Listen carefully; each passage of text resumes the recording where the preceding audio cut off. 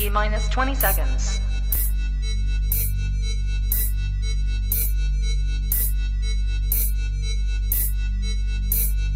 10, 9, 8, 7, 6, 5, 4, 3, 2, 1, 0. The Dream 3 podcast back in your life. Caleb here with Neil. This is episode 14. We're excited to be back. It's been a week. Took a week off. Back at it. A lot of stuff going on in our lives, but we got to watch a lot of football yesterday. A lot of good stuff. Neil's Rams actually fell to the Cardinals, and the Colts somehow picked up a win with the Dolphins. So I'm fine with that. But I think this podcast, Neil, is definitely going to be more sports card related, which is what most people, come to us for. But first off, let's take a look and talk about your sports card collection currently. Obviously, we are still in the game used autos department. Hey, you're trying to move that Rob Gronkowski. You got any bites yet? I had a few on eBay. I was trying to get the guy off eBay so that way I wouldn't have to deal with all the fees and crap. So understandable. But if it doesn't work out, eBay. It doesn't. It doesn't, but I texted you today. I was able to pick up a nice little Sean Alexander game used patch auto from Flawless, and also a Mark Jackson. Even though it's in a Knicks jersey, obviously from Indiana, we're from Indiana. Would love to see him in a Pacers jersey, but when I think of Mark Jackson, the Knicks come to mind also. So it was a nice patch. It's got some dirt on it. It does. Some sweat. Is there anything out there that you're seeing right now that is kind of catching your eye that you want to go after? Yeah, I told you about the Ricky Williams. I showed you that picture, didn't I? No. The Ricky Williams Flawless. I hope it's not the one that I bought last night. No, it's on bids. It's 6 days left on it. I was gonna text you a picture of a Ricky Williams Flawless patch auto out of 10 that I bought last night. Saints? Yes. This one is Dolphins. That's a good one too. But we scour eBay. Ricky. We scour eBay, all the time trying to find these. You see some great patches like that Jonathan Taylor patch of the Jaguars head. I got one. Oh, one I haven't seen. Oh, that Rob Gronk. Is that your Gronk? Yeah, that's the one I bought. I overpaid for it, but gotta do what you gotta do. I wanted it, so. Got to do what you got to do. But hey, let's thank our sponsors real quick. Obviously, Slab Savers. If you've not seen it, they have the Mega Slab Saver. There's only 6 left. Go to protectyourslabs.com. Not only does it hold PSA cards, but it also holds BGS and top loader cards and one-touch cards. I think you fit 30+ cards in there, which is great. Is that the 31 or is that the 100, big boy 100 rack? It might actually be the 100 rack because obviously you have all your... I have the 30. I also have the 30. But it might be 100. I know they're only limited edition made. I believe they only have less than 6 remaining. So if you use Dream3 as the promo code, you get 10% off your order. Also, Graded Card Solutions. Go to gradedship.com. Protect your cards when you sell them. That we all hate to have our stuff lost in the mail or crushed or something happened to it. And, you get that message back and people want refunds. So protect your shipping stuff because we can't trust the post office when we ship stuff. So Dream 15 gets you 15% off. And finally, Prospect Cards, www.prospect.cards. Sell your raw cards and your graded cards on there. If you use referral code DREAM3, you get 2 months with 0% seller fees. After that 2 months is up, it only goes up to 5. So like me and Neil were talking about, if you're buying and selling off eBay, that's 12 to 13% on fees. And we all know that we do not want to pay those fees. So go check out Prospect Cards, prospect.cards. Check them out. Follow them on Instagram. Use them. Let them know what you like. We had them on the podcast. They're great guys. They want to hear your thoughts and opinions, and we all like to make a little bit more money. But back into this, we have a great guest today. Somebody who Neil has brought me on when I first started back into the card game. A man who has a massive collection. Neil, if you want to take the reins on this and kind of give a little introduction on how you became friends here. I think it was like 2020 or something. Um, I I I had made a substantial amount of money on some like Giannis cards and then some LeBron cards, and just basically my entire collection just went up more than I ever thought it would.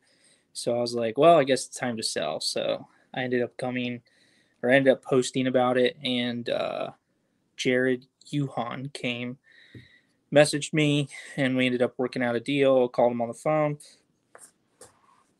talked to him for a little bit, ended up sending him my stuff, and pretty much the rest is history. So Jared Uhan is our guest.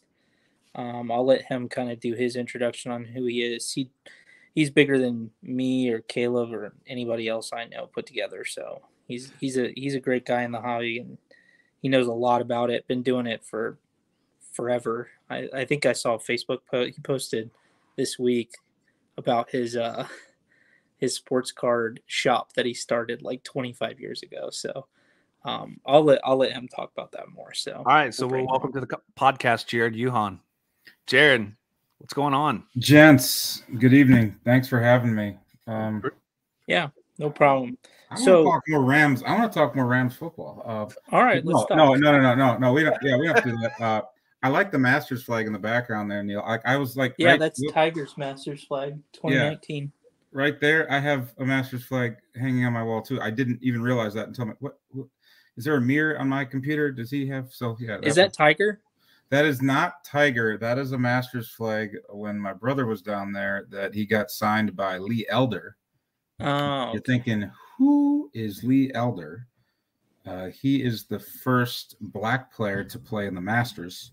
1975 was the first year that they allowed black to play. So he got it signed. He thought it was pretty historic, and got it framed, and it's been hanging up ever since. So, yeah. To which I thought was really cool. And then a week later, I'm like, I really would have been fine with Tiger Woods, though, if he'd have got me that. Yeah, exactly. It's the greatest black golfer, the greatest golfer, period. The greatest golfer, period. And then your Rams are going to be fine. Every team gets a butt kicking every now and again. And I know that Stafford, watching as being a lifelong Packers fan and watching Stafford in person at least once a year at Lambeau, he'll have a game where he's just kind of off. That's why the Lions didn't win a Super Bowl, but were often competitive in a lot of games. Last year, the Tampa Bay Buccaneers lost to the Saints 38-3. Yeah, the second time they played them. Right. And they won the Super Bowl. So the best division in football, and it's not even arguable, is the NFC West. A very good San Francisco 49ers team is in last place. So at 2-2. And this the schlep of a Seattle team is sitting there in third, and many people who have crowned the Rams as the best team in football aren't even in first place in their division. So that division is so good, it'll produce at least two playoff teams and likely three. So yeah, I don't let people beat you up too much. I still, if I had to play the Cardinals or the Rams tomorrow to advance to the Super Bowl, give me the Cardinals right now, because like you said, Tyler's can be hard to chase around. Yeah, that's right. That's right. The game it's hard to catch a 3-foot midget out there, leprechaun running around with crazy acceleration. Yeah. He always jumps into that pot of gold, and you can never find him. That's very true. So Jared, if you would, for everybody, could you kind of like tell us about your card collecting journey? If they follow you on Instagram, they saw a little tidbit that you brought in that like you've been doing this literally since a child, like day one. Yeah, I'll start it off, and I'll try to go as quickly as I can through it in chronological order. I only started my Instagram like in spring. It's 6 months old. I just kind of started it because I was on Instagram, and I'm like, I see people doing cards, I see people doing family, I see people doing what they are having for dinner. And then I'm like on Facebook, and I'm like, okay, Facebook's going to be the family thing, and then Instagram will just be cards. That's all it's going to be. So like I have my cousin liking my post of a card, and he didn't realize I was into cards or anything like that. I was like, really? But it all goes back. I'm 40. I when I was 5, first pack of baseball cards, mom bought it at a flea market in 1986 tops. I see the 88 wrapper that's on your background. That made me smile, but it was 86. I asked my mom, I was 5 years old. I said, what are we getting in here? Because I love baseball. And she goes, and the guy selling me the pack says, you want to pull the Cecil Fielder rookie card, Cecil Fielder. That card books. Remember before internet, that card books at $8. And as a 5-year-old, that might as well have been $1 million. $8? Yeah, right. Open it up. Not kidding you. Pull Cecil Fielder. That was it. I was hooked. Totally was like, I'm in. I think the guy offered me $4 to buy it back. I'm like, yeah, sell it. Go ahead. I just turned. And as a 5-year-old, I'm like, I can turn a quarter into $4. Like, let's go. That's like 20 candy bars. Right. Oh yeah. So fast forward from the age of 5 all the way to 9. I'll move quicker, I promise. I decided to open up a baseball card shop in my house because there was actually 2 local baseball card shops within biking distance, because I'm 9, from my house. And I cut the lawn. My dad paid me $3 to cut the entire lawn, front yard, backyard, the whole thing. Took me like 2 hours. I don't know if that was legal, that rate, but he paid me $3. And I would spend all 3. I mean, I'd literally get the $3 when I'm done. I'm sweating. I get on my bike. I drive down to the store and I buy cards. So I amassed what I thought was a pretty good collection. Again, no internet. People can't check what other people have. And I'm 9. I'm like, Mom, I got to open a baseball card shop in the basement. Mom's never going to tell a kid he can't be an entrepreneur. She helps me make this sign. Fast forward to today. I see all these Instagrammers out there who have big time money, who have big time influence because they have big time money. And they say, oh, I've been in the card game forever. Have you? Or do you just have millions that you've invested in a lot and you're trying to hype up certain things? I'm all for people that want to talk about what they think is best. But I think a lot of people follow those Instagrammers that are doing their big flexes, that show off their 5- and 6-figure cards. And all of a sudden they get a lot of followers. Next thing you know, they sprinkle in a little entrepreneurship and you have a disciple following of a Gary Vee or something like that. And that's fine. I'm not hating on Gary Vee at all. But I'm like, whoa, everybody says they've been in the card game their whole life. How many people can prove it? Here I am. I'm like, just a couple days ago. And it wasn't for this podcast. No disrespect. It wasn't. I was just like, oh, it's that throwback Thursday people do. All right. It's not last week Thursday. I posted on my Instagram when I started this account 6 months ago that, and again, I only have a few hundred followers. I just started. That I opened my first card shop when I was 9. It's been open ever since. And I had someone private message me. They're like, really? 9? Really? So I pulled out the picture of me that says Jared's Baseball Card Shop when I was 9 years old. Fast forward to 2002. At this point, I am 21 and I'm in college and I'm trying to make an extra buck. And Blowout Cards started their website and it was called blowoutcardscaseprices.com. And it was the ugliest thing ever. They had like a baseball. This is before the modern thing. It was Microsoft art like you've never seen. It was just terrible. And I saw they had a 2001 Upper Deck golf case. It was retail for $50 for the case. That's like $4 some odd cents a box. I said, I can resell these boxes on eBay for like $7 a box. This is what they were going for at the time. Tiger was killing it. This is 2002, but no one bought golf cards in 2002. Yeah, you had the SP Authentic stuff, but this was just Upper Deck retail golf boxes. I'm like, Dad, I want to buy 120 cases of Upper Deck golf. He goes, they're $50 a case. That's $6,000. How much money do you have? I'm 21. I'm in college. I go, I don't know, $50. He goes, okay, how are you going to buy 120 cases Upper Deck golf? I had like my whole plan on a piece of paper. I said, no, look, if I list these on eBay and then they cost $4 something a box, I can sell them for $7 something a box after fees and ship. There was no PayPal either. The way you were paid in 2002 and 2001 on eBay was money order, was check through the mail. So I'd sell a box. I'd wait 4 or 5 days to get payment. Some people would send cash. How did I know it was cash? Because it was heavy. I'm like, oh, there's quarters and dimes in this envelope. What the? So I convinced my dad to go to the bank. Like we walk into the bank, he stops me at the door. He's like, if this doesn't work, it's your butt. And I said, no, I'm foolproof, Pops. No problem. It'll be fine. And I started listing boxes. Every day I would list 5 or 6 boxes from a full case. And every day more boxes would sell. And then someone would buy a box and they say, can I get another one? It's like, sure. eBay was the Wild West. You want to give your phone number out through eBay messages? Whatever. I'm like, here's my phone number. Give me a call. Texting was still iffy, but yeah, give me a call. So I ended up going through the 120 cases.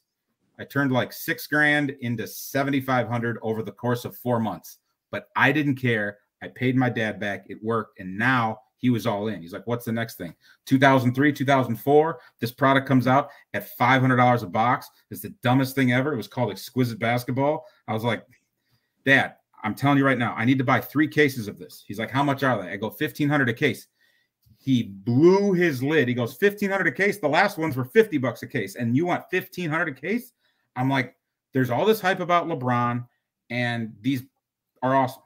I convinced him to loan me another $4,500. I bought 3 cases at $1,500 a case. I sold them at $2,200 a case like 3 months later. I was Nostradamus. I was like, I can do no wrong. I paid my dad back. He's like, wow, you made $700 a case. That's amazing. Remember, we didn't know now what we knew then. So if I had it all over again, I'd have still sold the cases that I bought for $1,500 for $22, because this was 2004. I was 23 years old. So I was like, okay, let's make some money. So I did that. That was awesome. And then was hooked ever since. Started going to the National in 2014. Haven't missed one since. And then a couple years ago, I became a partner in a brick and mortar shop, which is Brewtown Trading. Sorry, shameless plug. On Facebook, we've got about 4,500 followers or so. We have brick and mortar here in Milwaukee. It's really cool because it's a brick and mortar. It's old school hobby shop, and it's huge. The square footage of the shop is a few thousand. It's a large hobby shop. And then I would be remiss if the breaking side of things. 2014, I started breaking on my own. I would see people sit on breakers.tv, and they would try to fill a group break. You'd have to sell teams, and and I was thinking to myself, why are we trying to fill this whole break and selling teams? I'm just going to go on with a case of something, and if someone wants the whole box, they can have it themselves. And I was trying to think of a name for my, Platinum was just getting going, and Leighton, and they all had these nice fancy names. And I said, I'm just going to call myself No Wait Breaks, because you don't have to wait to break anything. And I had somebody come in the room. He's like, how much for a box? I go, this much. He goes, sweet, rip it. I'm like, oh, got a customer. So I started ripping the box and doing everything. Had my second child, didn't have time to be on the computer, 5 hours a night ripping. Brought him in. He did breaks. If you go to YouTube and just type in No Wait Breaks all in one word, there's probably 600 videos posted of breaks we did. We stopped doing the breaks maybe 18 months, 2 years ago, because it was just easier to get our cases and move them down the line instead of shipping out 30 packages for every single box or case. Stuff gets lost in the mail. I know what the breakers go through. I love them all. They're great. But it can be a logistic nightmare for a lot of people. So we've kind of decided to work smarter and not harder, and go from there. So sorry, that's my long dissertation, but tried to catch you up to the present. Well, that's a lot. I mean, you definitely got more on us than. I mean, when did you start breaking, or not breaking? When did you start collecting?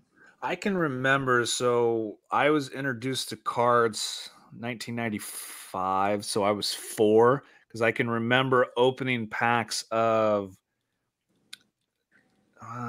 Pinnacle Football, and the name that sticks out in my mind, and I can still find it in my closet, Stan Humphries, when he was playing quarterback for the Chargers. That was like, I don't know why, it was my card. But I also remember my mom taking me to a flea market in Plainfield right off of 40. And there was a big old binder full of baseball cards. And then, I knew nothing about baseball, but the selling point was the Ken Griffey Jr., the blue card. Is it Upper Deck? The 90. The Donruss? Could be. The one with purple in it? No. It was the blue, and it was tops, because it had the trophy down at the corner. Yeah, 90 tops. Yeah. Yeah, and they was like, "Well, that card's worth $25," and that's same thing. It was like $25, and I'm like, 7, 8 years old. I was like, "Mom, we gotta buy this." And the guy wanted $10 for everything, and got it. And I had that card graded and everything. So, that's kind of where I got in, and then, kept going with it. Then kind of got away throughout high school, and then after college, kind of got back into it. Saw my cards and started laying them out on the tables and going back through them. And, it wasn't like anything crazy. It was, when I think of football as my number one thing. So I always go back to, I love old school players, old school, games. So I'm looking at, 90 pro set, something nobody wants. So I'll go to the candy store in Plainfield or somewhere and be like, I will buy all the cases of 90, even though they're all 90s NFL pro sets you have, and I'll just open them, even though that I know that some of them are same cards over and over and over. But, I loved doing that for a while. And then, once let's say the money thing took over, then kind of became smarter with my purchases and looked, and then, Neil, you got back into it and Dylan got back into it. And then we kind of collectively worked together throughout the next probably 4 years or so. Yeah. Yeah, I started in 2003 too, because this guy named LeBron James was supposed to be the next greatest player. And I was like, my mom bought me a bunch of like the Matrix packs and Upper Deck packs, and I was just chasing LeBron because I was like, I was a big basketball kid then, so like for me it was like LeBron, give me more LeBron. So that's when I started. So, I mean, it was, and then obviously in high school, you kind of lose money, lose interest. And then I picked it up a few years back, probably 2018 football is when I picked stuff up again and really tried to start collecting again. That was right around when the Rams went to the Super Bowl too. So I was like, I had to get like a Todd Gurley and an Aaron Donald rookie, stuff like that, just to kind of feel like I was part of the team. I know mine was 17 because the first hobby box that I bought back when I started getting actual money was 2017 limited football. And that's where I pulled that Mahomes auto. Yeah. Yeah. So sick. So Jared, what kind of like, what is your thought process on collecting, whether it be PC or like, is there a certain brand, not saying like, PC one player, but kind of like what me and Neil's kick is right now is game used patch autos. Like it has to be game used and it has to be on card auto. Yeah. On the game used thing, you're right. If you stick to that, the problem is the industry is going away from that. Forget the Fanatics thing. Like as long as Panini's still around, they're just changing it to we're in a post-COVID world where player availability in the flesh just isn't what it used to be. And Panini kind of put their hands up and like, trust me, does Panini want to put game used in every? Yes, they want to do that. I mean, I've talked with the reps. I've talked with the Panini employees. They want to put game used and stuff. Logistically, it's just become a nightmare to do so. Yeah. That being said, when you hold up your flawless card of Gronk with the 2 patch windows and it says game used on the back, yeah, I mean, that's game used Patriots. That's how he became a legend. He's not going to the Hall of Fame, nor is Tom Brady, because of what they do with the Tampa Bay Buccaneers. It's what they've done with the Patriots. So yes, but you're going to kind of limit yourself to just the veterans, because moving forward, you've got a LaMelo Ball and it says this isn't from anything. And you're like, why? Well, it's a napkin from one of those parties. Yeah, there's a reason for that. As far as what I collect, in November of 2017, I bought the largest Giannis Prism collection that exists. My buddy Tim Luke was buying boxes of Prism basketball from a local card shop at the time in 2013-14 for, I don't know, I think it was $50 or $40 a box of Prism. You've got to remember the number one pick. Neil, you would know who the number 1 pick is in the 13-14 NBA draft, being where you're located. Do you know who that was? 13-14. Yeah. Was it Greg Oden?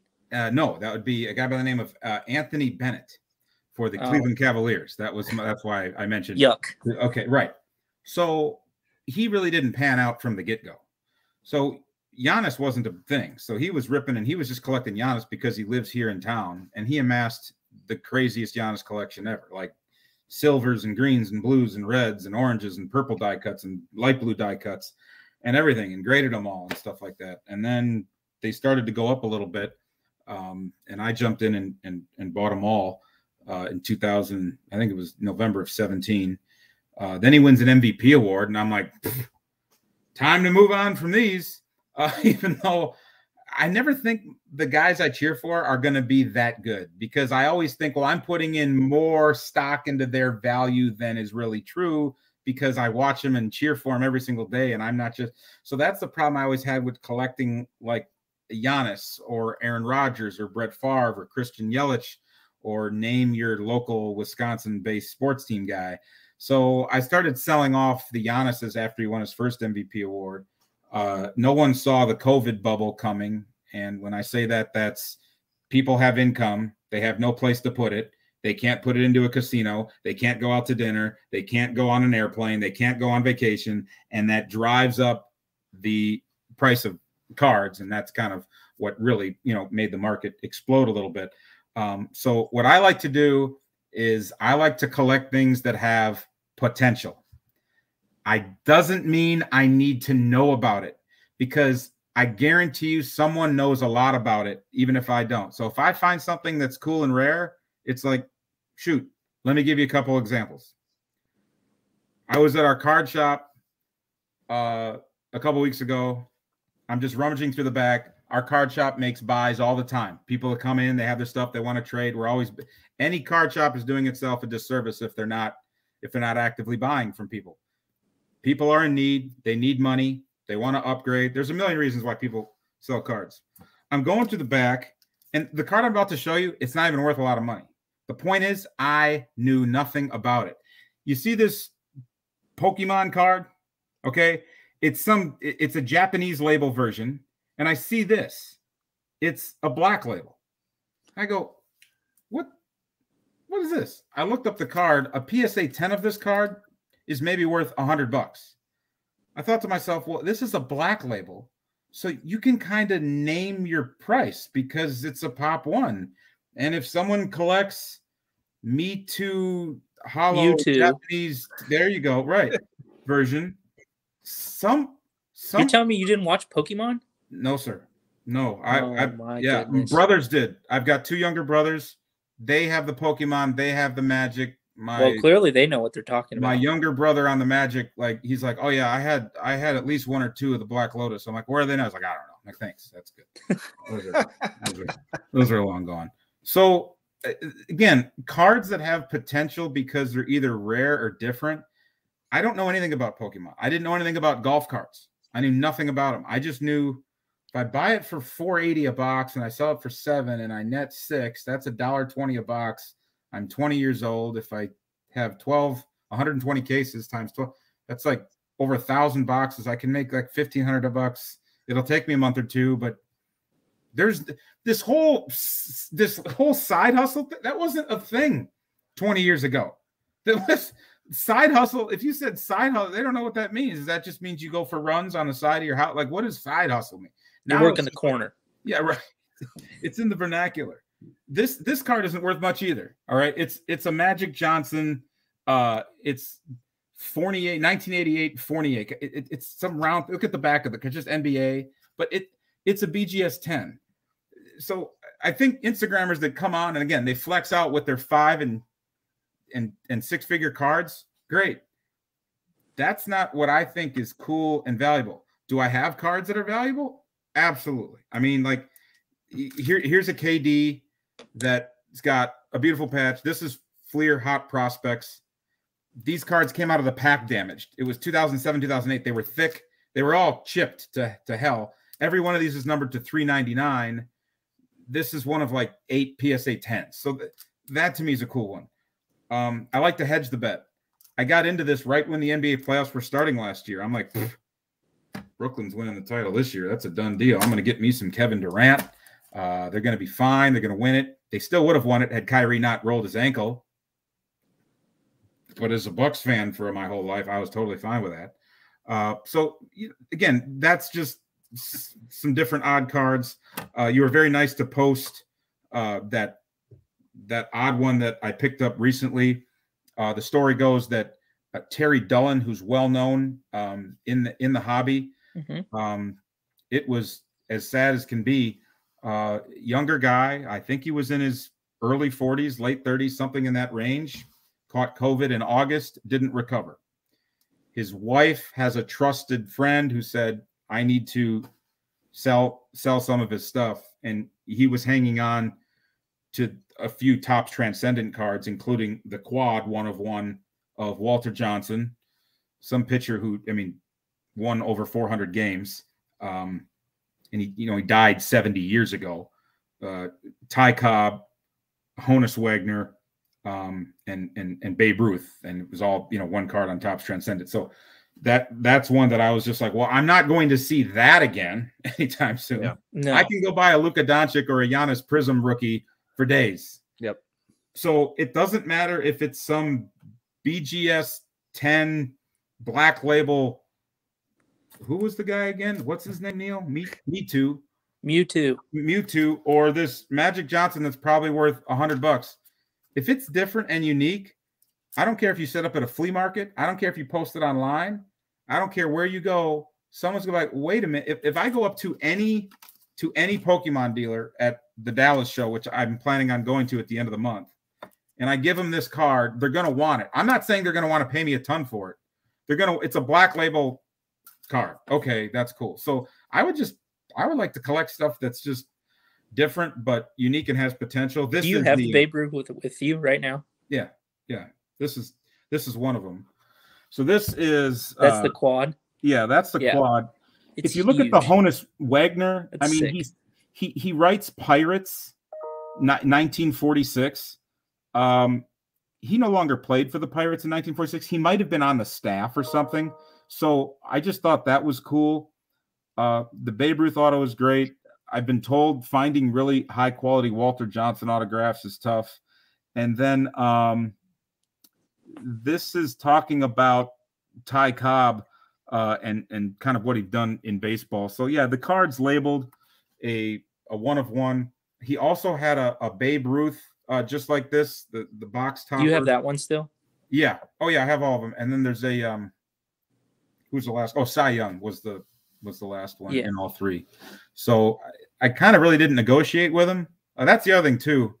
Jameson Long, one of the best people in our industry. I learned something from him once. He once said, if you want the card, buy the card.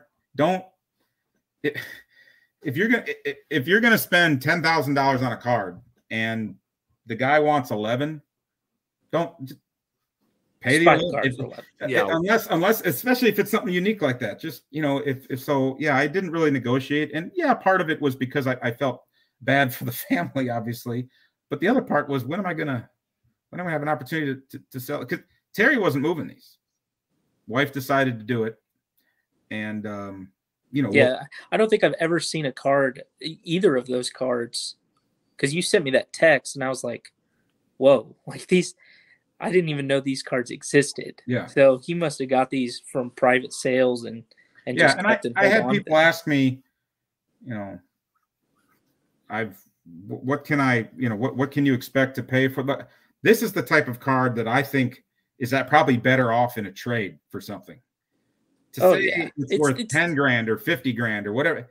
It's a collection card. It's a collector's card, truly a collector's card. Yeah. And I'm not married to it. I mean, I like the thrill of the hustle. Neil, you and I have executed trades and we do a lot cards right now together. And it's just like, if we can turn something, I think that's the fun of it all. It's not, I need to make $1 every time. No, this is, a bad day of doing cards is better than a good day of doing a lot of other things. So this is true.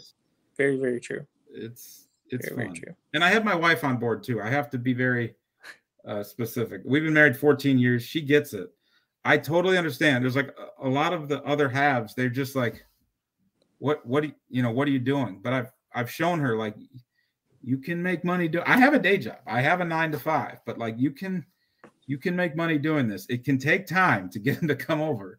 Yeah. But I said, look, I could be breaking the law. I could have much worse habits. And, Well, you bought that brand new house. I mean, that's enough, right? Enough said. You'd think you were. no, I kid. I bought mine a brand new house, and she still wonders about these card things too. So totally. Oh, it is what it is.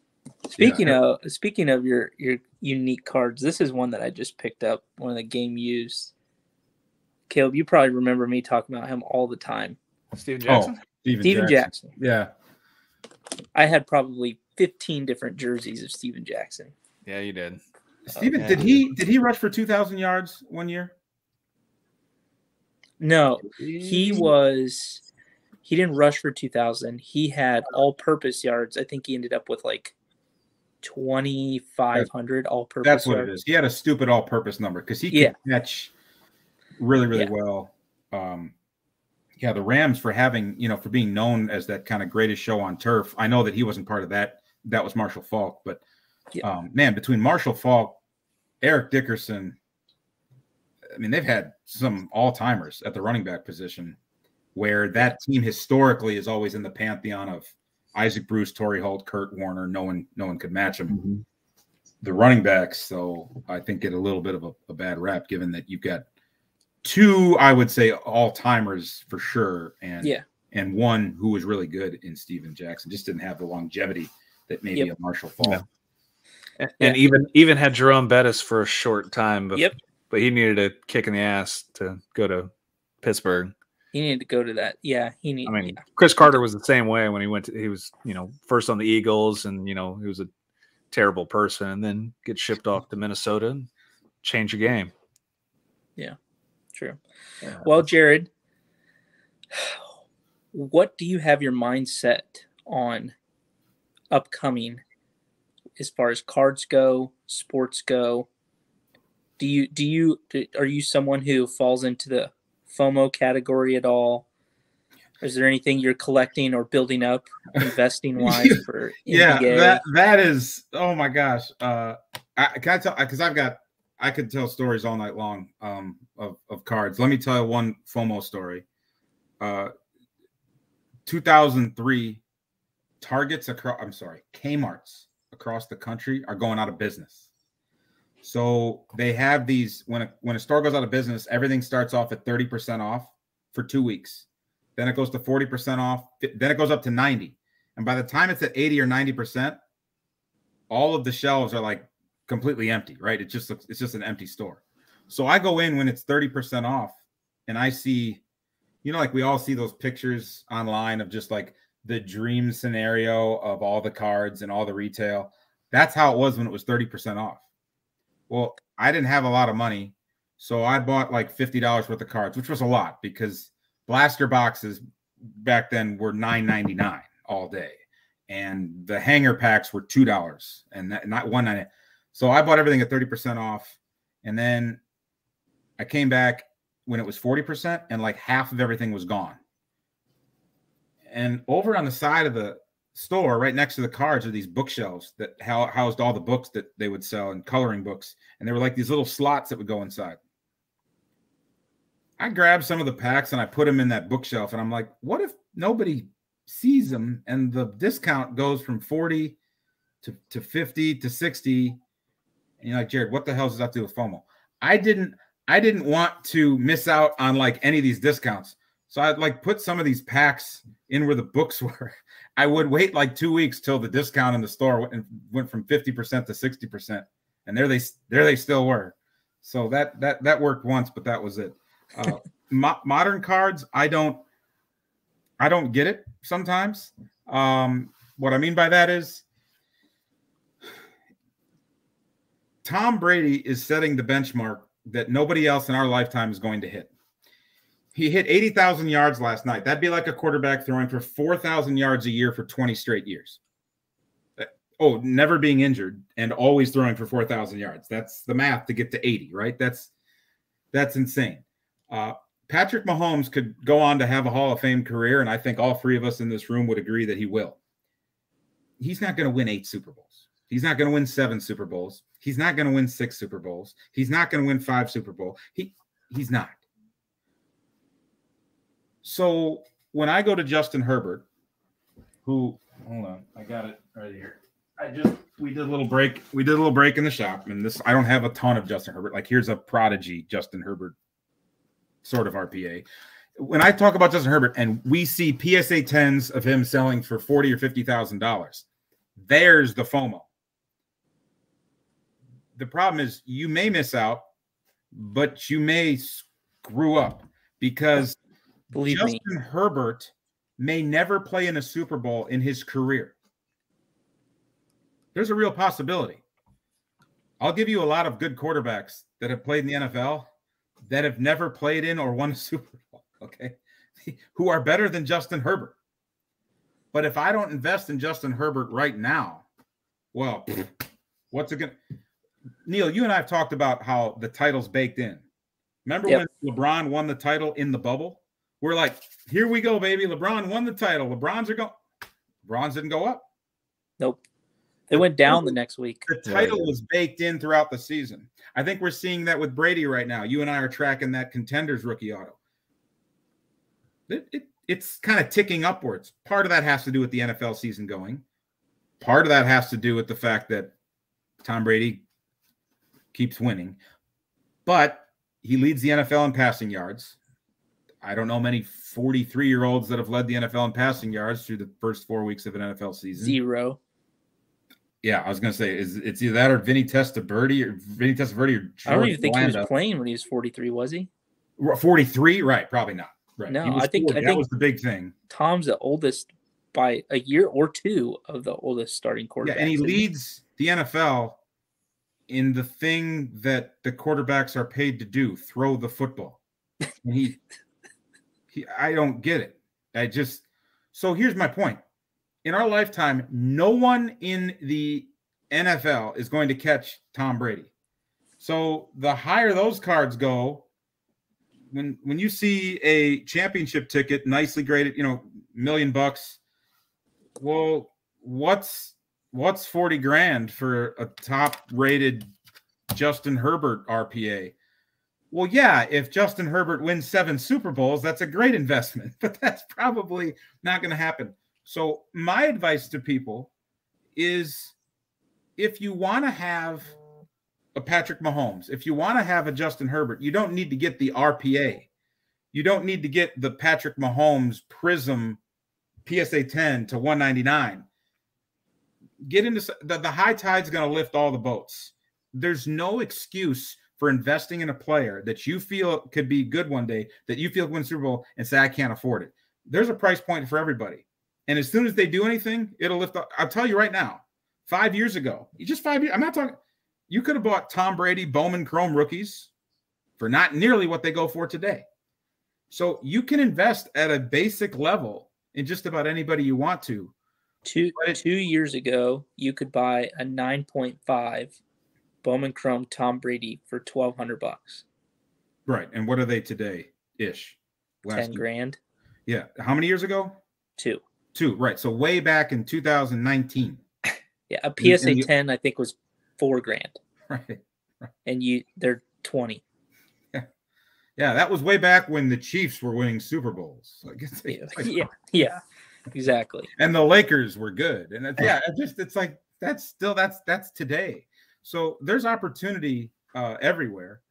I just like to look for things that are a little different, not rare. There's nothing wrong with the mainstream guys. And then, of course, buying off season is key. A lot of people don't like to do it. I'm telling you right now, the best 2 months to buy, middle of November till the end of the year. It's the best months to buy.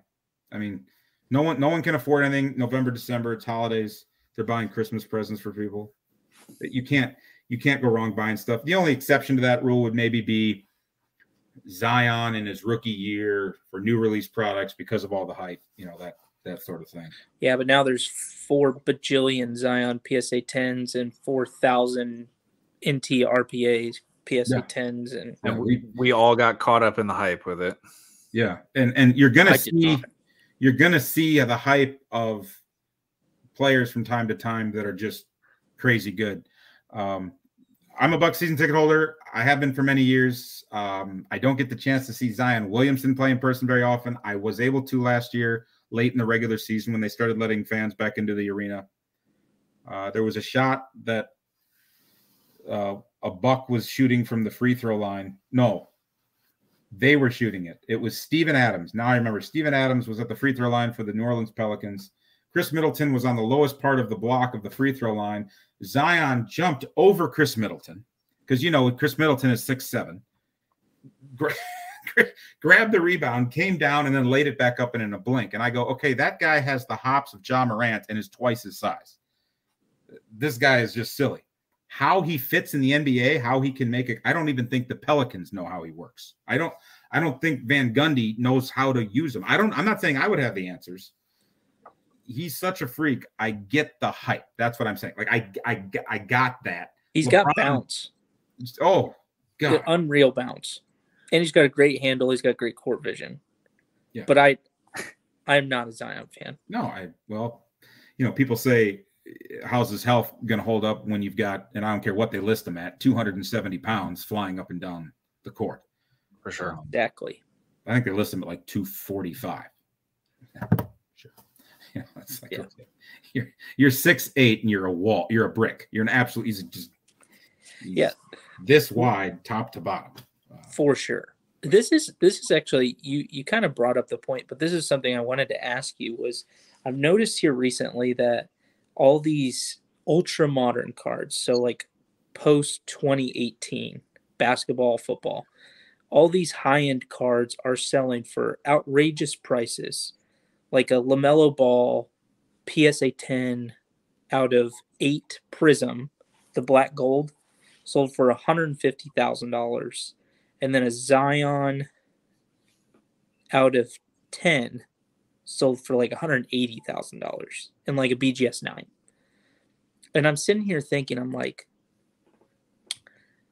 you're paying that much money for a card when you could have an exquisite LeBron RPA or a Contenders Brady BGS 9 and still have 60 grand in your pocket.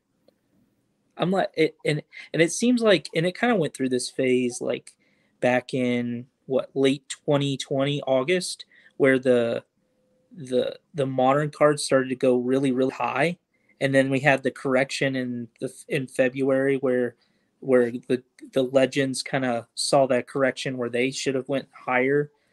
And I feel like we're almost getting back to that point where these modern cards are going for just outrageous amounts of money that don't make any sense because they've done nothing except hype. Like, that's it. Like, they won Rookie of the Year, and that's all they've done. Yeah, it's a flex for sure. It's also people. First of all, you mentioned basketball cards. As we all know, the biggest international market for card collecting is in the basketball sphere. Soccer's trying to get there. The problem is Europe doesn't have the contingent of soccer card collectors that Asia has a contingent of basketball card collectors. Right. I'm not saying soccer isn't as big in Europe as basketball is in Asia. No, soccer in Europe is the end all be all. Yeah. I saw, grown men cry at that heartbreaking final where I believe it was Italy ended up England. England beat Italy or lost. Italy beat England in a shootout. That's what it was, in the shootout. And it was in Wembley Stadium in England. Yes. And it was just crazy. So I'm not talking about the popularity. I'm just talking about the actual card collecting base. So in basketball, it's a flex. You made a very good point. You said, why would you invest here when you can invest here in a proven player? Well, because if I have not hundreds of thousands, but if I have tens of millions, I don't care. I'm going to go ahead and buy LaMelo to 8 for $100,000 because I know there's only 7 more out there, and the odds of one of those surfacing anytime soon aren't that great. And if he does anything, I might be in good shape.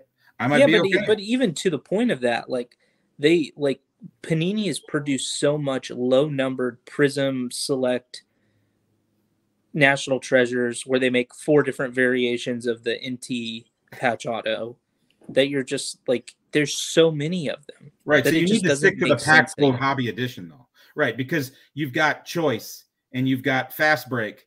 And T-Mall, you've got, Lucky Envelopes. Lucky Hobby H2, Hobby Hybrid. And Yeah. every single one of those has a disco numbered to 1 or a laser numbered to this. Or if you stick to the hobby pack pulled variants, those will always trump long term. It's why a gold of anything isn't worth as much as, Bowman's Tops have been doing this, gold wave, right? That's not worth as much as the gold is because it's the wave version or the disco version. But you said black gold before because it's numbered to 8. It's shiny. The NBA collector market has always loved shiny things. Spectra took a long time to take off in the basketball world because they came out with cards that were thick and shiny. Every one of them, thick and shiny. And it's like, wow, that's what everybody wants now, thick and shiny cards. And that took off well. But no, you're absolutely right. It's interesting because people make some kind of bonehead investing decisions, but I think it's also because, hey, I buy this, I can afford it. I'll put it on my gram. I'll get the followers. I'll get the likes. It's all good. I don't need the money. And God bless the people that are in the position to do that. I'm not hating on them at all. But if you're investing, don't follow what they do. It's terrible. Dude, for real. Anybody who listens, don't do what other people do. Do your own homework and do what you like. Collect. Ask yourself this one question, Caleb. I always tell Neil this. Ask yourself this question when you're buying a card. If you're investing in a young guy, do I see this player making the Hall of Fame someday? Yeah, agreed. When I hear of Zion, I think he can. I think he's a freak athlete. I think his athleticism alone will get into the Hall of Fame someday. When I think of Tyrese Halliburton, heck of a player. I don't know if I see him in the Hall of Fame someday. I'm not there with him. Other people might be, and that's good for you if that's what you think. But I would ask but even myself, more do I to see that, this person? it's like with Zion, just because he makes it to the Hall of Fame doesn't mean that it justifies his card prices, because his card prices are baked in like he's going to be the next top 5 player of all time. And I don't even think he'll make top 25 player of all time. Correct. But people are buying this on the projection that they think that if I buy him here, even if it's here, or even if it's here, it'll still go to here. It'll still go way up. It's crazy. So at least I'm saying as a baseline. Yeah. Oh yeah. Yeah. Baseline. If they're not Hall of Fame question, potential. Do I think this person can make the Hall of Fame one day? Like if I think Joe Burrow, I think he's a wickedly talented quarterback. I think Joe Burrow can make the Hall of Fame. The Bengals have a terrible track record as an organization, but I think Joe Burrow is wickedly talented. What did he throw for in the NCAA championship game? Like 8,000 yards. It was just a stupid number. It's like 12 touchdown passes. It was insane. I'm like, that's video game. And then he got hurt, but I still like a guy like him. Okay, you want to pay $40,000 for a Joe Burrow RPA because you think he's going to win himself a Super Bowl? That's great. He'll still be 6 behind Tom Brady when he wins his. See, that's to me that is smart thinking, smart investing. I think you have too many. We saw it a lot during the card bubble of people kind of like shooting from the hip, and I use Tyler Hero, Kobe White as big time examples. You know, Kobe White has 3 40-point games in a row right before the All-Star break. Boom, skyrockets the prices. And Caleb, who else was on the team that was healthy at that time? Nobody. Yeah. They had no other options. This Bulls team now with DeMar DeRozan, Zach LaVine. Kobe White may not even touch the floor. You think Kobe's going to drop? When's Kobe going to drop? He's not going to get the ball. No, he won't even touch the floor. No, to your point, Tyler. Go ahead. I didn't mean to interrupt. Tyler Hero, I had a stack of PSA 10 Tyler Heroes that I sold right before the finals for $400 a piece. Now they're what, like $25-30 a pop? Just like people who, like, going back to your question, do you think he's a Hall of Famer? What at those points, I don't even think people are thinking Hall of Fame, or just You hope he's in the starting lineup next year. Yeah, really interesting Yeah. thing about Tyler Hero. The pride of Whitnall High School, not just 30 minutes from where I live. So he's from Wisconsin. Wisconsin-born NBA players. Those are unicorns. There's not many. And so he gets an offer to the University of Wisconsin. He commits to the University of Wisconsin. Wisconsin's a great program. It is not a NBA ready program. It's just a great program. They don't make NBA, caliber players very often. Kentucky comes along. Calipari goes, I know you committed, but you want to come to Kentucky? We'll start you. He decommits from Wisconsin. Everybody around here is like, boo, you suck, Tyler Hero. Okay. Kentucky, the blue blood. Kentucky, Duke, North Carolina, Kansas. If one of those schools says you're going to start for them, you go play for them. You're just trying to better your career. He starts for them. He plays for them. He does really well. He comes onto the scene in the bubble for this Heat team that has Jimmy Butler, that has one of the best outside shooters in the NBA, that has Bam Adebayo, that has these great and he's like the last guy they're going to scout. And now all of a sudden he's dropping 30. Well, it's like when you hit your first home run off the fastball. Now we're going to start throwing you changeups and curves. Let's see how you do against those. Now all of a sudden they're scouting him and they're playing him. And last year he wasn't a very good team guy. There was some off the court stuff with Tyler Hero. Year 3 is always kind of that year, like, okay, it's either you're going to make it or you're not. Yeah. And I look for him to rebound. But the prices people are paying because he's going to drop 30 a night. No. Agreed. Not a chance. Yeah, I think I right around that same time that I sold you that Big Lot, Jared, I think I bought into more boxes of 18, 19, and 1920 wax. But then after that, I was just like, I just had to sell. The money was like you did when you were a kid. I mean, the money was just too good to hold it. It was like, and like me, I was like, I want LeBron, so like, I'll sell Zion all day long if that means I can eventually get a LeBron rookie. And then I picked one up, and then that's when I sold it to you. And all through the COVID bubble, our one of our business partners at Brewtown Trading, he would say, we make more money if we don't sell anything, because we were selling everything, but like it was a new release, and then it would just go up in price. And we're like, why are we selling anything? And as a guy with like a business, I was like, well, because we have bills to pay, my friend. But I mean, more importantly, it's like because if it goes up, like at what point is too much? And so yeah, if you can make $1 and move on, the best part is you can take that $1 and go do something else with it and see how it goes. And that's the fun of the hobby, the flip, the rip. If you want to collect and that's your thing, and you're not in it for money, then don't worry about what the values are, and you just have a collection. I'm a little bit of both. I like the thrill of I'm also a little bit of both. Like Neil got me into kind of like, don't get attached on something that you can flip and make something to get something else nicer. Because I was making stupid purchases. Like I would buy $50 cards when I could have bought the one couple $1,000 card that I wanted, and then bitch and moan about how come I didn't get that. So changing my mindset through there of going after things that I want, that I know that I can flip, but also having on the side like my Muhammad Ali auto collection. Like that's something that I'm attached to that I will not get rid of.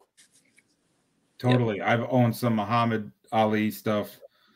I've bought into some weird card releases that were more auxiliary sport based, boxing, car racing, all that stuff. And now I just laugh when I see the prices of the Topps Chrome Formula One boxes and stuff. I know. Going crazy. Wow. What are they at right now? I remember when I was buying Sport Kings Mario Andretti autos for $40, and I'm like, people are like, why are you buying those? I go, it's Mario freaking Andretti. Why wouldn't I buy? He's like, and they're $40. So I just thought a thousand. I think in our shop we were at $1,800 a hobby box. I mean, I remember when they pre-released at $800. Yeah, and I thought that was high. Right, and now they've more than doubled. And I don't know who's done anything. It's got the young driver in there that's really, got really good. Lando in there. It's got Verstappen's first ones. It's got Lewis. It's got who's the other one? Not Lando. Do you watch? Yeah, George Russell. Yes, George Russell. That's the Yeah, other because one. he's taking over this second Mercedes car next year. Yes, he is. My problem with racers is that they're in a car up to their neck. They wear a helmet. You don't see their eyes. You don't see their smile. You don't see their reactions. I mean, you guys have your favorite teams. When Jacoby Brissett, when Aaron Rodgers ran the ball in for a touchdown yesterday, spiked that ball on the ground, does his little championship, it goes nuts. Yeah. What the racer's going to do, he's going to spin his car in circles. We're going to wait for him to get out of the car when the race is over after 3 hours of not being able to see his face. For me, it's just like, I'm not hating on the sport. If you like the sport, great. Collectibles? Yeah, and as me who works in the motorsports industry, so like we have people who, it's funny, who hate my driver but love the sponsor, or love the sponsor and hate my driver. So they'll buy the t-shirt for one way or another. It's like, whatever. I mean, we're still selling t-shirts, but no, I totally. But Caleb, to your point, it can be good theater. Again, I'm not hating on the sport. I was at a race at the Milwaukee Mile about 10 years ago. Denny Hamlin, this was the I'm dating myself here, but there was like the Busch Series right underneath the Sprint Cup at the time. Yep. And Denny Hamlin was late for the race, so he had just a different driver drive the race. He drives half the race. He's in first place. Half the race is over. You can look this up. Denny Hamlin comes flying in on a helicopter. Helicopter lands in the infield. He gets out, and at the next pit stop, wants to pull like the other guy out of the car. The guy that was racing for him on his behalf is in first place. He's irate. He doesn't. Why would you want to come out? I'm leading it. Like, let me finish this off, Denny. I know you just flew here in your little helicopter, but I'm in first place. Didn't matter. Contractually obligated. If Denny Hamlin gets there, you got to put him in the FedEx car. Goes in the FedEx car. This backup driver is throwing his helmet, ripping stuff off, rips off his fire suit, starts just walking to wherever his trailer was on the infield, and the crowd's going nuts. And I'm like, I've never seen anything like this before. Racing can be great theater.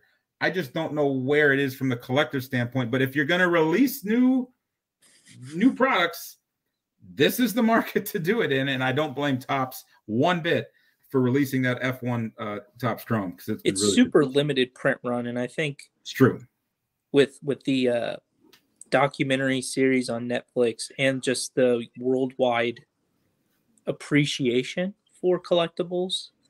I think how big F1 is just as a sport worldwide, and then you throw in a little bit of collectability in there, might be the reason why stuff like that's taken off.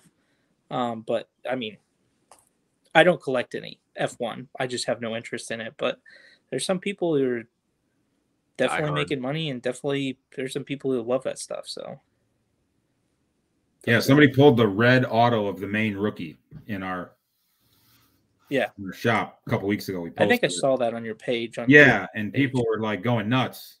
Yeah. And I'm like quietly thinking, I don't know who that is. I was like, I can't. Is he American? No. No. Right. But that's the I don't know what this is either, but it's like yeah, you might just want to send that to me and I'll take care of it. You will. I got you. It's like Jake Paul's Charizard. Yeah, BGS walking out with Charizard walking out. It's like $1 million card around his neck. But I'm all for that. I'm all for that, because that is someone with big time influence and a big time platform. Yeah. Raising the market. Asked LeBron, hey, you notice they asked him during the playoffs last year, the year before, hey, like one of your cards sold for 1.8 million. And he's like, yes, I did. I have a few. Like, how cool was that? For sure. From the king saying, yeah, I know what's going on. I have a few. And I think Vegas Dave is one of the most brilliant marketers there is. Can't stand him as a human. His Raiders, though, man.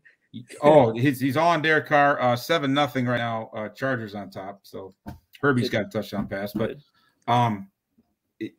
brilliant marketer, brilliant. I try to judge someone by their accomplishments, as long as things stay legal, not just are they a clown. Vegas Dave's a clown. He's a clown, 100%, 100%.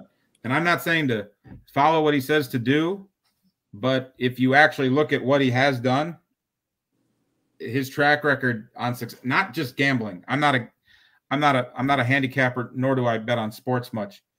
But he's been right a lot on some of his sports card calls. He keeps reminding everybody about his Mike Trout. He sold that Mike Trout at the peak.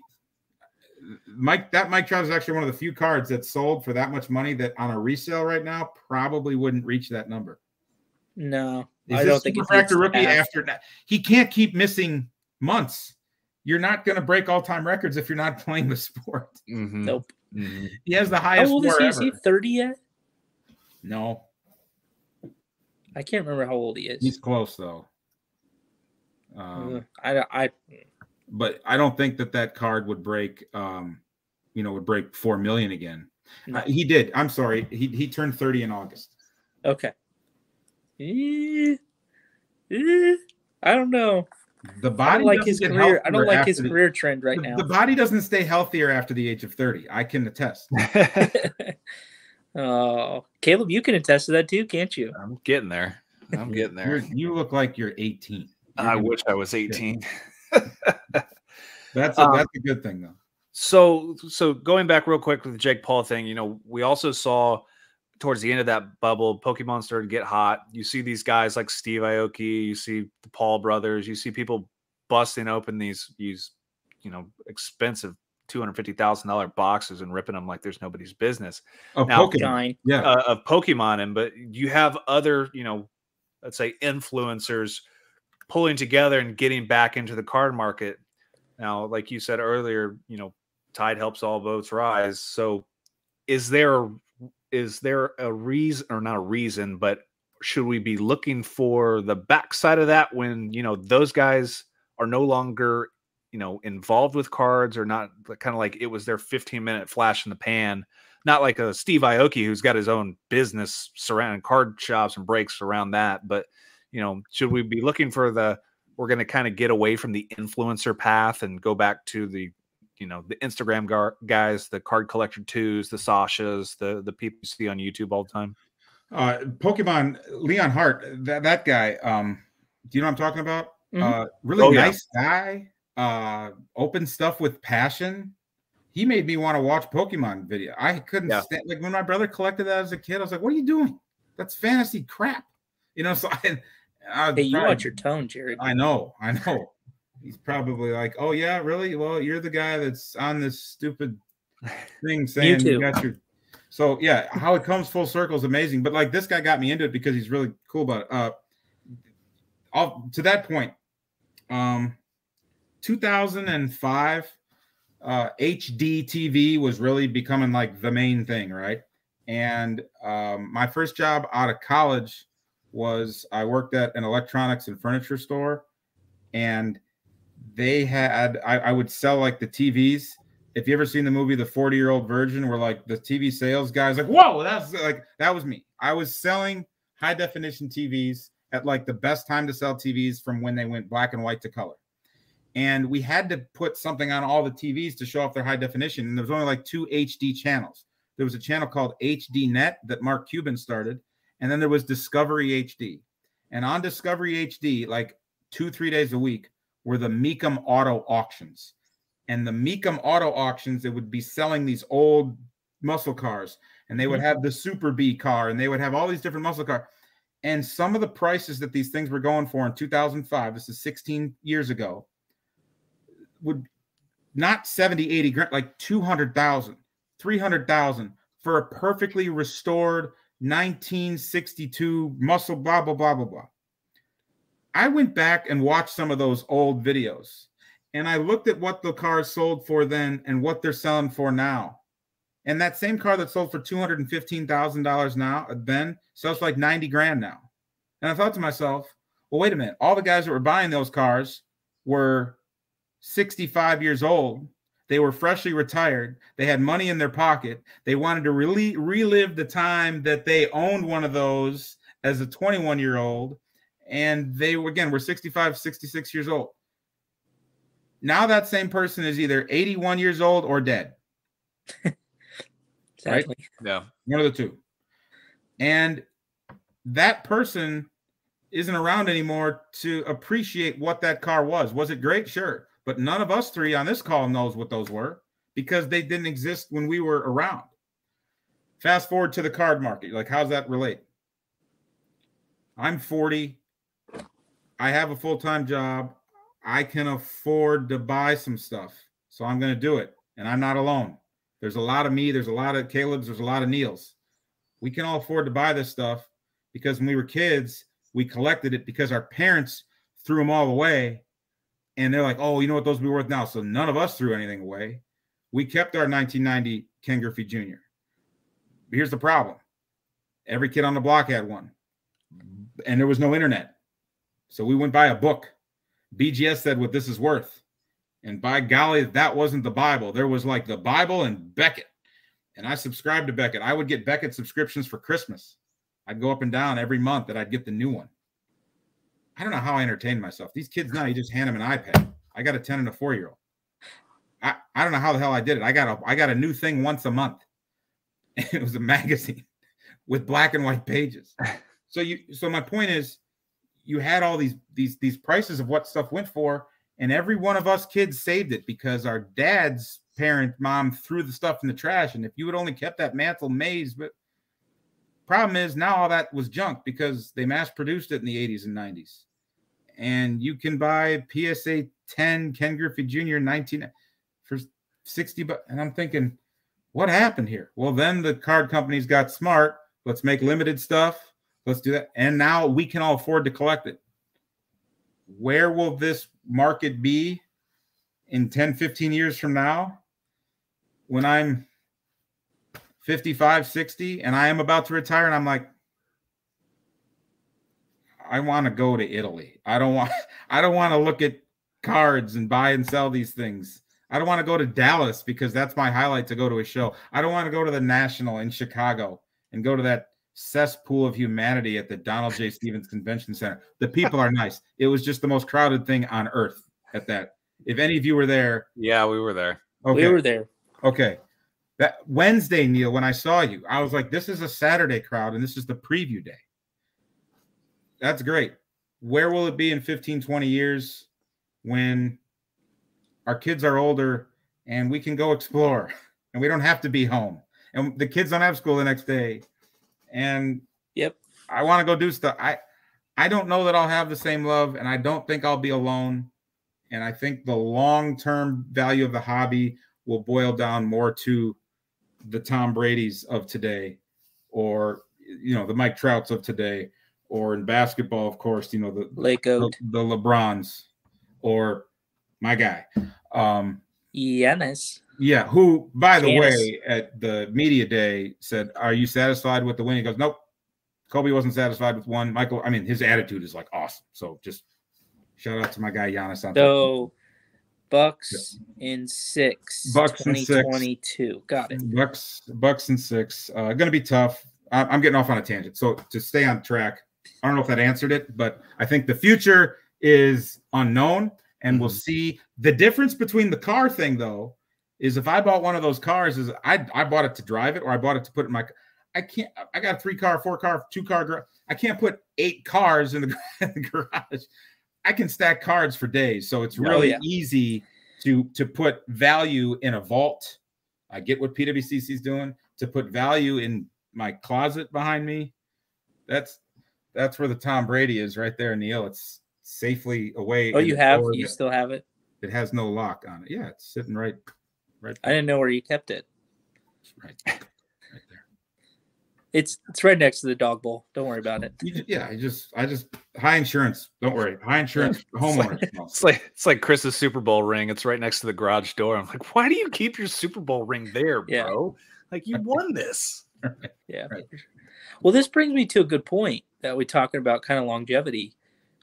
How do you feel about this Fanatics news? And did you see the article that came out 4 or 5 days ago about what their plans are? Refresh me on the plans, but so I can give you a little information. So I brought up both articles, one on Wall Street Journal, the other one on Yahoo. But basically, just the quick synopsis. They're planning on making Fanatics a one-stop shop where you can buy, you can sell, distribute, and grade your cards, because one of the lead visionaries, not who's the guy for StockX? Josh Luder? Luber. Josh Luber. Yeah, not Luber, but the other guy is partnered with the parent company of CSG, the grading company, and they talked about being able to manufacture, distribute the cards themselves without having to deal with middleman, and then also incorporating the grading part and creating a whole platform for Fanatics just to use. So almost like taking away eBay as well. So they want to be the one-stop shop for everything trading cards. That's what I read. What are your thoughts on that? Or what have you heard else from Fanatics or from your side that makes you think about long-term? A lot. I know a lot about distribution. I have an account with the distributor that I've had since 2013. So 8 years. I know a lot about brick and mortar. I'm a partner in one of the largest hobby shops in the Midwest in Brewtown Trading Company. And I know about being a collector. I'm going to a show in Dallas in October. That will be the second time in my life I set up at a show. I'm 40. Not counting flea markets and other. I'm talking legit. I like to go as a collector. You saw me at the National, Neil. What was I doing? I was ripping open. You were ripping in the Panini line. You were trying to get your fun stuff. I go for fun. Too many people might have an opinion. Oh, if he can make a dollar. There's the fun side. Otherwise, I wouldn't.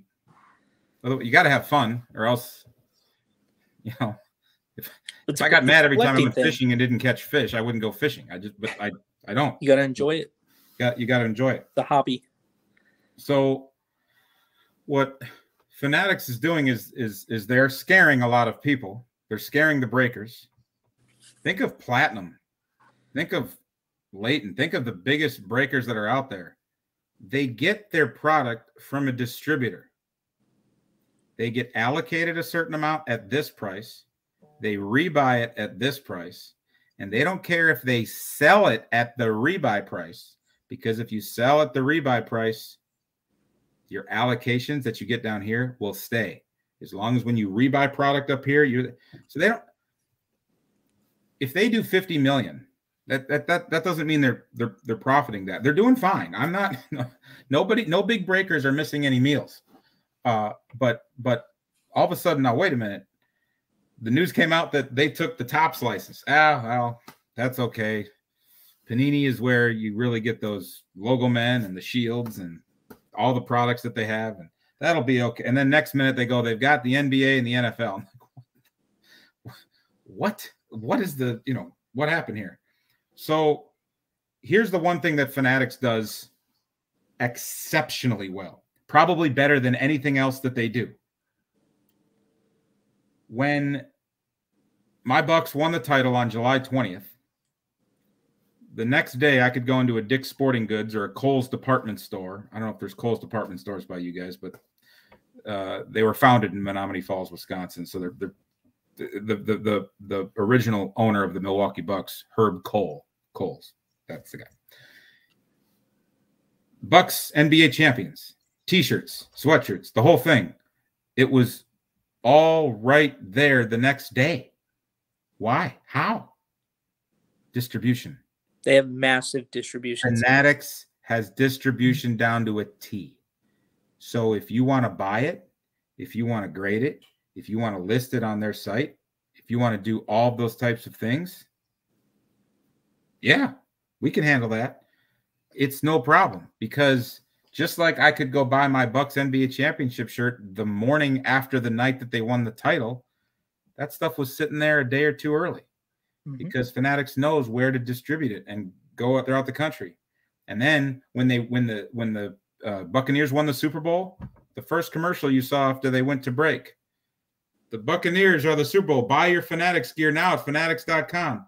You can have your Buccaneers Super Bowl 50 whatever championship hat in a day or two later. And you'll be walking around that office on Tuesday morning with your Buccaneers. Like, how'd you get you live in Miami? They would tell, or you live in California. How'd you get there? Fanatics, man, just went online, boom, boom, boom. It got there, no problem. So there's many people in this industry that were very smart and saw this, told people in the NBA, the NFL, Major League Baseball, hey, Players Association, instead of you getting like pay a check for this, why don't we cut you in on the profits? Why don't you become an owner? We'll distribute it. We already have the license. You already trust us to distribute your t-shirts, your socks, your ties, your everything with your team logos on it. We'll just your jock straps. We'll just get the sports card license.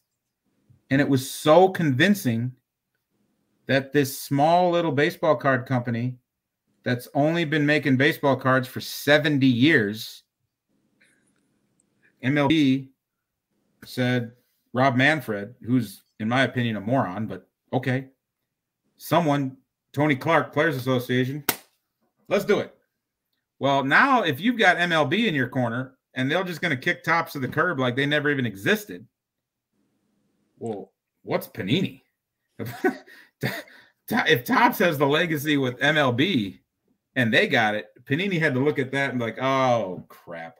Yeah. And I'm not going to use stronger four-letter words. We like to have our youth watch. But it's just like, what are we going to do now? So I've happened to get to know Josh Luber. I was at the National and in Dallas back in May, and he said to buy some. He would show me like some Simpsons, like original, Stan Lee, like art card type stuff. Not no Matt. Matt Groening. Stan Lee was Spider-Man and stuff. Yep. He'd show me some of those art cards, and he's like, "You want something different? Like get into this stuff here." And he's really creative that way.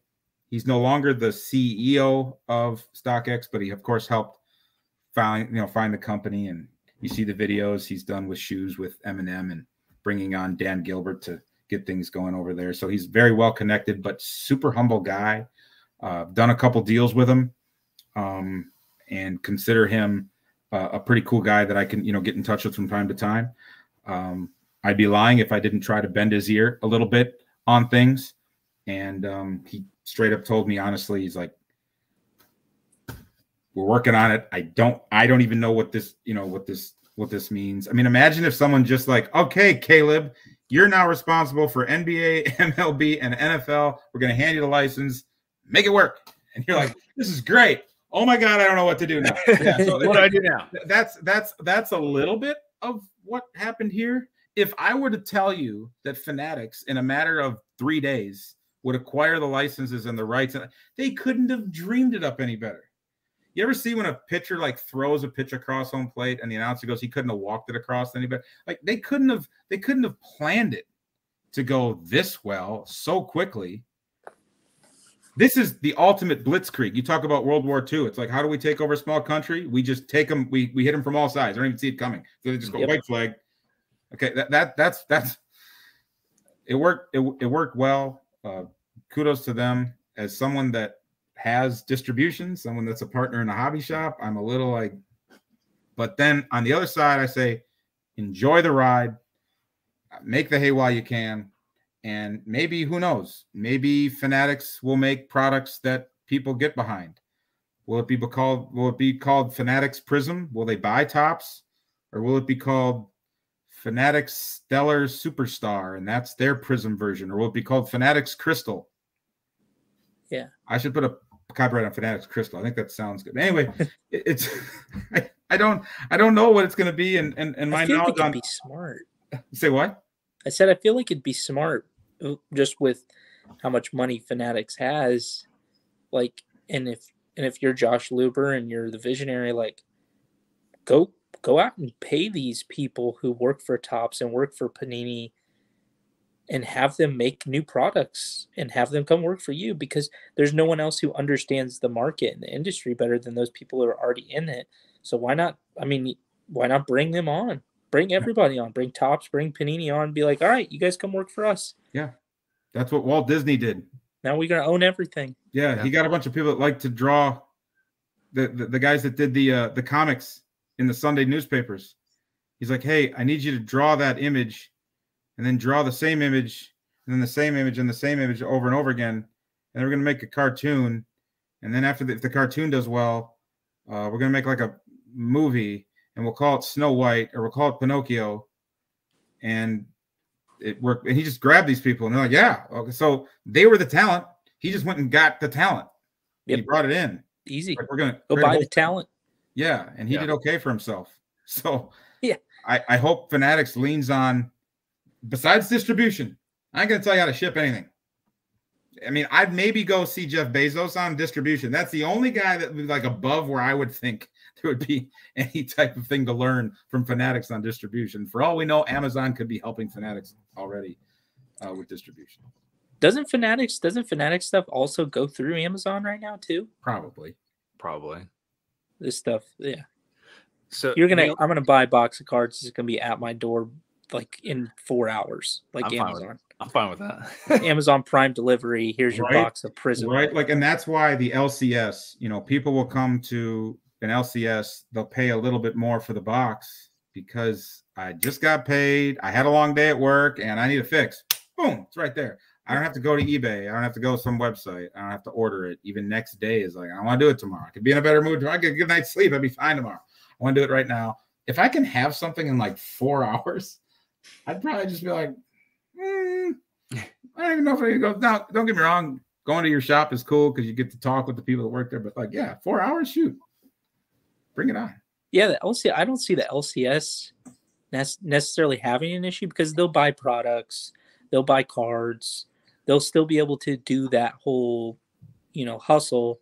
But like you said, I mean, if you can have a box of Prism shipped to you in 4 hours and you can open it, it's like you could order that. You could get paid on Friday, order that at work, and have it at your door by the time you got home. Right, but how does that LCS get the product at this price and not the same price that it's being offered for on the Fanatics? Like, if the LCS they could just buy it to just to have product, just for some people who can't buy the product at the time, or you just stick to singles and buying cards because people still want to sell cards, people still want to sell singles, there's still a need for dollar boxes, and people still like the daily grind of that stuff too.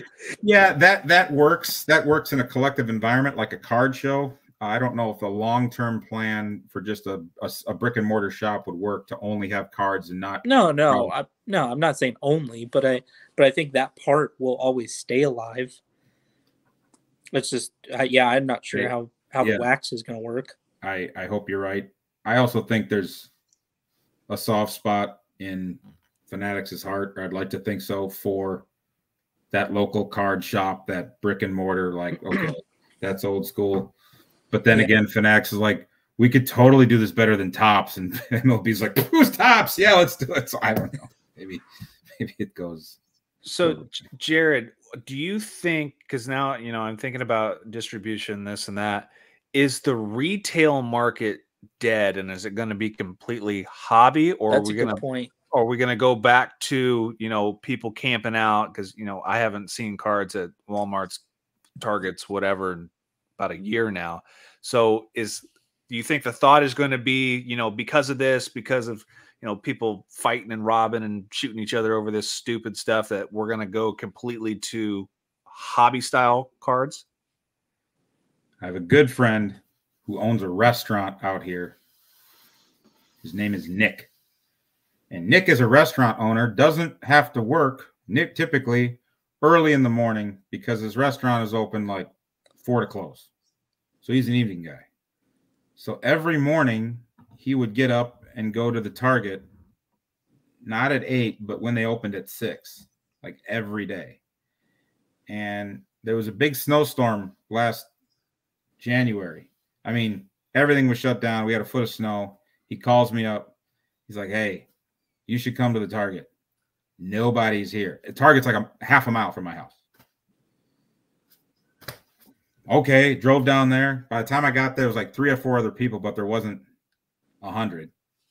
And all of a sudden, like, there's Prism blasters everywhere of 2020 NFL Prism and stuff like that. And we're all loading up the cart, and these other guys are like, what are you going to sell yours for? What are you going to sell yours for? What do you think we can get? What are they going for on eBay? What are they going? Nick and I are looking at each other like, we're ripping all this. What are you talking about? This is fun.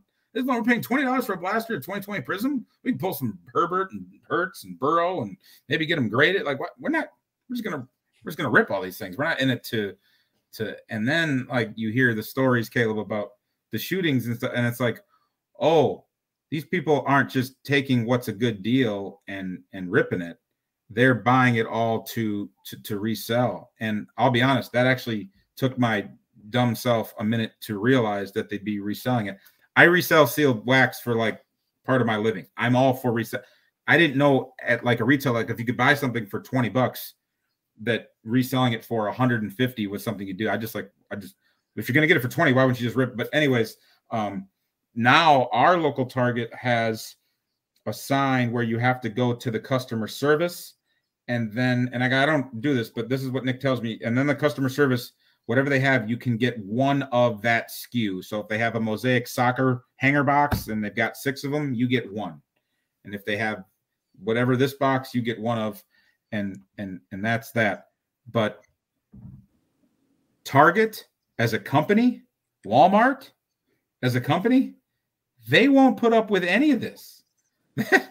I'm surprised they didn't say, we don't want to see this product ever again. Do you think not having the cards is going to affect Walmart's bottom line? No. But do they need the headaches? They already have enough headaches. They already have enough issues. Yeah, they can't Google find people to with freaking Walmart word and click images and lines. want to look away. Like they already have enough. They don't want to have more of these issues. I cannot believe that these stores moved them over. Maybe it's because the local distributors of these products have contracts that like, look, guys, we have a contract with you. This is what I do for a living. I distribute the cards to 14 local Targets. I got a wife. You can't just stop. So it's okay. Let's put them over here and let's slow this way down. As far as the future goes, no, Fanatics could take all that. Could take all of that. Target isn't going to. It'd be like the Rams leaving St. Louis. Neil, well, see ya.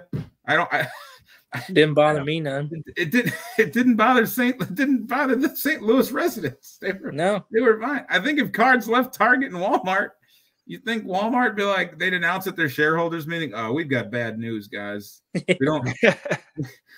Yeah, you know how, right? You know how we can't had get a those 12 record-setting retail blasters anymore. I'm sorry. Yeah, you know how we had a record-setting 2020 with COVID, and we sold more groceries than most grocery stores do. Yeah, we're not going to carry cards anymore. Yeah, that'll really send the stock price plummeting. Exactly. No, I wouldn't be surprised if the days were numbered on the retail side of cards.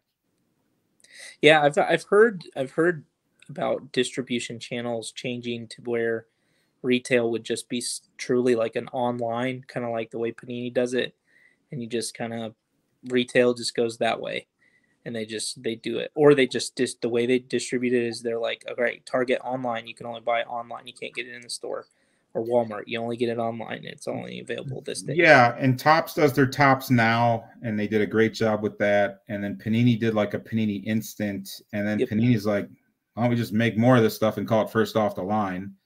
And that did really well. I'm still surprised Topps doesn't have a model like that where they have their own first off the line premium editions. Yeah, right. I mean, where you can just buy it online. And then when they started with the first off the line, a box of NT was $500 and it would sell out in like 2 seconds. And after about maybe a year of doing it that way, they're like, what are we doing? Let's just Dutch auction this thing and start the boxes at 20 grand and go down until they sell. Then we know we got all the money out of the market that's possible on this. And we don't leave anything on the maximize your profits. On the table. That's why it is kind of, though, upsetting when, they really said that they would try to have a Panini VIP party in which these parties is, you buy your way in, but then you get packs and all this cool stuff. And it's kind of like how Panini gives back. And in a year that they broke all sorts of sales records, I know they had logistical issues. But for them to not have a Panini VIP party in a year that, what did Panini's do from a card sales standpoint in 2020 or 2021? It was insane. And that was a little upsetting to see them not at least. Did you end up going to that industry summit Or did you realize when Panini wasn't going to do the VIP that you were like, I'm not Yeah. So when Panini, when we heard they weren't going to do it, I decided not to go. The full time guy we have at Brewtown Trading, his name's Rory. He works. I mean, he's at the shop 50 hours a week. He went, and one of our other partners went to it, and I asked him point blank, "How was it?" He's like, "Eh." Brian Gray said something interesting. Brian Gray, of course, the CEO of Leaf. Very passionate about what he does. I've met him a couple times. I don't care if you don't like licensed stuff. He puts everything he has into his cards. His Leaf Pearl products are beautiful. His Transcendent, the product that they make with their Leaf Ultimate Hockey and all. I mean, they're gorgeous cards. They just don't have licenses, but he puts everything behind it. He's like, you either stick with it now or get out, because it's gonna get bumpy. Those were kind of his words, not mine. Don't know what that means, but it makes for an entertaining future. Not, I would say, in the next 2 or 3 years, but especially when Panini does lose that license, it's either going into 2026 or going into 2025, something like that. They still own. Panini owns some of the contracts with soccer. Top still owns some of the contracts with soccer. Upper Deck still owns hockey. Your hockey boys are hanging out. They're hanging out. We're trying. We're holding on for dear life. Panini Panini did make National Treasures Hockey. I thought it was gorgeous. I mean, yeah, 2013, 2014. I opened a case of that. Yeah, you did. Nathan McKinnon's rookie. Yeah, Nathan McKinnon. Yep. Yeah, I have an RPA now of him. Thank God. Took me forever to get one, but the Bigfoot patch from the Avalanche. I remember seeing a couple of those, and I think Panini would make great hockey cards.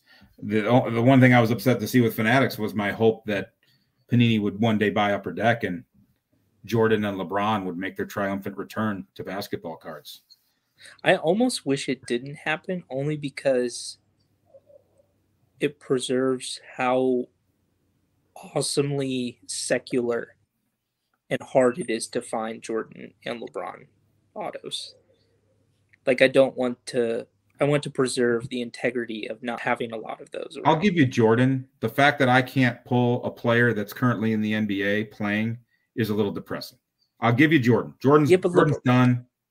Yeah, he's playing every year. If they're going to make new cards of him in new jerseys, why can't imagine what the first card of LeBron in a Lakers uni that said Finals champion the year they won the Finals with the Lakers? Wouldn't you think that's cool? I know.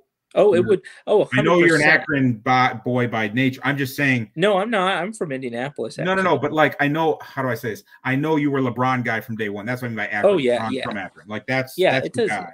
Yeah. No, it would be sick. I mean, even just the patches of like game used patches of LeBron in a Lakers uniform, like are. I mean, it's the Lakers. It's the greatest team in history. Yeah. And to have like a LeBron patch auto would be sick, but I don't know. I get your point. I'm just saying, like, free LeBron and you can keep MJ, I guess, because you're right. MJ has signed a bunch back in his day, and there's still MJ autos out there. I can go buy an MJ auto in a Bulls uniform or North Carolina uniform tonight if I wanted to. I'd pay a pretty penny, but they're available. You're right. It would just be cool to pull one of the greatest players to ever play basketball. It's auto. Maybe Panini can't afford it. I know they've made a run. I mean, you've got to think. I'm sure they did, and I'm sure LeBron was like, I still have more money than you. And LeBron and Jordan are both part owners of Upper Deck. Am I wrong? I think you're right on that as well. Yeah. Yeah. I don't know. It would be cool, but I don't know. I love my LeBron rookie autos, so can't complain about that. For sure. That's for sure. Well, Jared, thank you for coming on. We appreciate it. We've gone probably a little too long. My wife's probably a little bit mad at me that I'm not in bed yet as well. And she's probably mad that I almost woke up Kale a few times. You haven't taken care of your child yet. Hey, I put him to bed tonight. Hey, I I still played got a with couple Dad, more I months. made- I still got a couple more months till I need to worry about all that. That's Oh, right. you're expecting? Well, congratulations in advance there. Thank you.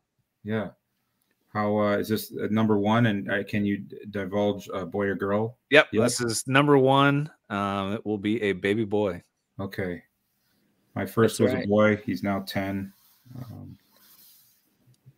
It's awesome. But it, just keep doing these late night podcasts. You'll get used to being up all night anyways. There'll be no problem. We'll just hear the That's internet right. Doesn't change for me. in the background. Quick question. But yeah, thank you both for having me. I'd love to do it again. I saw Neil get this going, and I sheepishly was like, can your boy get on the show? So fan of you guys, fan of Neil. I always like Neil's kind of even keel approach on stuff. You have a very great perspective that I lean on heavily. There are times you'll send me a text that say, "Hey, I'm working on a trade of XYZ." I'm like, "Yeah, just go work it, man. Like, I want to hear what happens because I trust that you're gonna like do it well. And I know you respect me. Like, should I do this or that?" I'm like, whatever you come up with is really cool. Yeah. So go for it. I appreciate that. But real quick, I know we're all fans of the sports, and the NFL has gotten going, and baseball playoffs are about to start. But it is October, and I get these countdowns every day on my social webs for like it's 15 days from October 19th where the Bucks raised their first championship banner in 15 years, and everybody, I think the big teams, the Lakers, the Nets, they saw the Bucks do that, and they're like, all right, we're winning it all this year. What's your guys' thoughts on the NBA? I'll give mine really briefly. I think if the Nets stay healthy, that it's going to be tough because if they don't win one, that'll be looked at as a big failure. That will forever like blanket Kevin Durant's, like he couldn't win one with OKC. He had to go, and then he couldn't do it with the Net. Like they are going to be all into it. Harden's never done it. Harden knows his legacy is completely like he's just a scorer if he doesn't. And I give Kyrie helped LeBron win one. There's no doubt about that. But I think that's the team to beat. I like my Bucks, but I'm just a fan of them. And then, of course, I think the Warriors will be pretty good too. Just getting Clay back and kind of getting that Splash Brothers thing going again. You can guard a guy trying to post you up. You can't guard Steph Curry flipping up threes that go in. You're like, what do you do? If they go in, they go in. And then the Lakers bringing back like the entire 2010 All-Star team on their roster. This is like Gary Payton, Karl Malone all over again when they were on the Lakers. Like, what is this? They've got DeAndre Jordan now and Russell Westbrook, who's great, but on the back half of his career. Dwight Howard. Dwight Howard's back with the Lakers? Yeah. Oh, yeah. At their media day. Rajon Rondo. At the media day, they had Dwight Howard and DeAndre Jordan standing there, and Dwight's like, who's going to score in the paint on us? And I'm like watching the video on my phone, and I literally talk back to him. I go, anybody that has quickness. And then I went back to watching them because of like Dwight Howard, DeAndre, like seriously, these guys are going to like run with today's NBA. Like Trae Young's going to run circles around your butt. But I need the Pacers to call Reggie Miller and Rick Smits and Mark Jackson and Jermaine O'Neal and come on, be relevant again, boys. Your Pacers have my boy Drew's brother. I was mad. We were all mad when the Bucks got rid of Malcolm Brogdon, but Brogdon can't do it himself. He's a nice little player. Domantas Sabonis is the best player on that team. Yeah. The Pacers team. The problem with the Pacers is they don't build a great team. They don't put the right pieces together. They think one guy's going to work, and then it may work for a season, and then he gets disgruntled, and he's like, you know what? This team sucks. I want out. Stuck where the Bucks were pre-Giannis, and that's mediocrity. That's just like good enough to make the playoffs, but not good enough to contend. And it's just it's kind of that you either have to just tear it down, which I think the Pacers are close to doing. Rely on getting a high draft pick and kind of going from there. Keep getting those Goga Batiste picks, boys. Keep going. We'll make it one basketball day. Mecca, man. Indiana is a basketball Mecca. It is. it is the greatest basketball state in the United States from just the ground up. It's a shame their top level team isn't a Reggie Miller type competitive. Doesn't even have a Reggie Miller statue. Nope. That's mind blowing. What's the we should do this on a separate podcast. What's the qualifications of having a statue in front of the arena that you play in? Well, we already talked about this. Giannis should have a statue of himself in front of the arena. Oh, I totally agree. Will there be a Giannis while statue? He's playing?